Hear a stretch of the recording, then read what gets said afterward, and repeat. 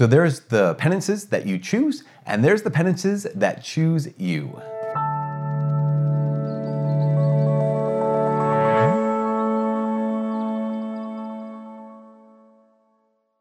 Hi, my name is Father Mike Schmitz, and this is Ascension Presents. During any season of penance, any season of fasting, any season of mortification, typically we choose our thing, right? So here's Lent, and we were called to prayer, fasting, almsgiving. Such a good thing. As a way of what? Like the end goal of the whole thing is to become like Jesus. The end goal of the entire thing is to have a heart like Christ's, to live in this world as the image of Jesus in this world. Is to open our hearts up to loving God more, opening our lives up to loving each other more. There was a video we talked about disciplined or generous, that it's good to be disciplined. It's even more important to be disciplined in the act of generosity or in the way of love. But one of the things that has to happen every time we do penance is I say no to my own will and I say yes to God's will. I mean, that's ultimately what's really going on. That's the generosity part. Like I'm saying no to me, that discipline part, and yes to God's will, yes to God's heart, yes to God Himself, and that's the generosity part or the love part of the whole thing. So we pick a thing, right? So I'm going to give up this for Lent, or I'm going to give up that for the other thing, or I know on Fridays I don't do this. Great, super good, awesome. Keep on doing that. Those are what you might call active mortification. So a little glossary moment, a definition moment.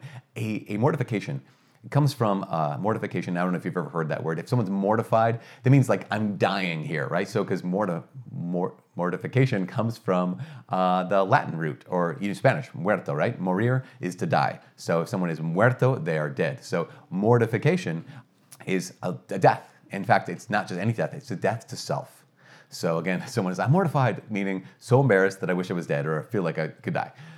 But to mortify oneself or to enter into a spirit of mortification is not hating the self, it's being willing to die to the self. And so Lent is a season of active mortification. We choose our penances, right? Super good, great thing to do. Friday's penance day, day of mortification, great thing to do. Any season in your life, you might choose mortification, great thing to do.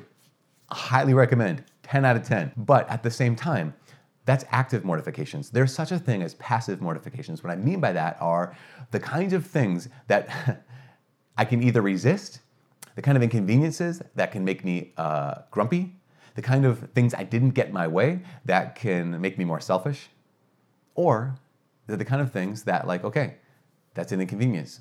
I'm going to submit my will. I'm going to die to myself in order to say, God, use this moment. So here's a difficulty. Here's a suffering I didn't choose this one. It came to me. Like it didn't choose me. I didn't choose it. It chose me.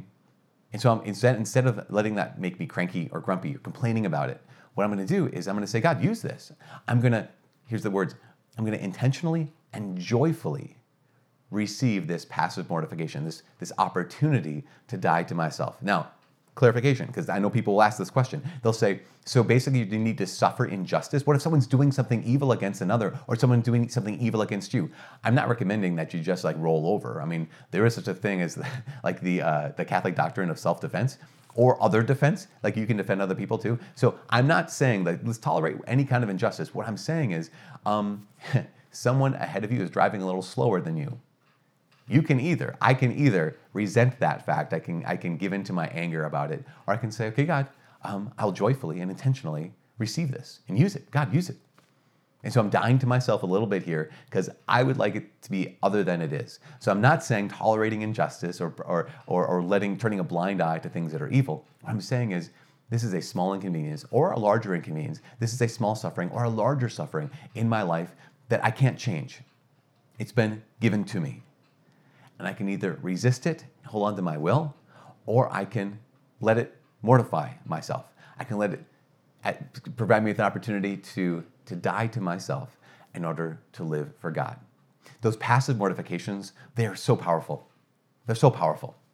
Because active mortification is like, okay, I'm going to give up blank for Lent. I'm going to do this thing for Lent. Like, that's great, but I've chosen it. So there's an element there where I'm like, okay, I'm still in charge. The passive mortifications are powerful because I'm not in charge at all. All I'm in charge of is my response. All I'm in charge of is, God, help me with your grace at this moment to joyfully and intentionally simply receive this inconvenience, to receive this moment of trial, to receive this suffering so that you can use it. We unite our sufferings to Christ, right?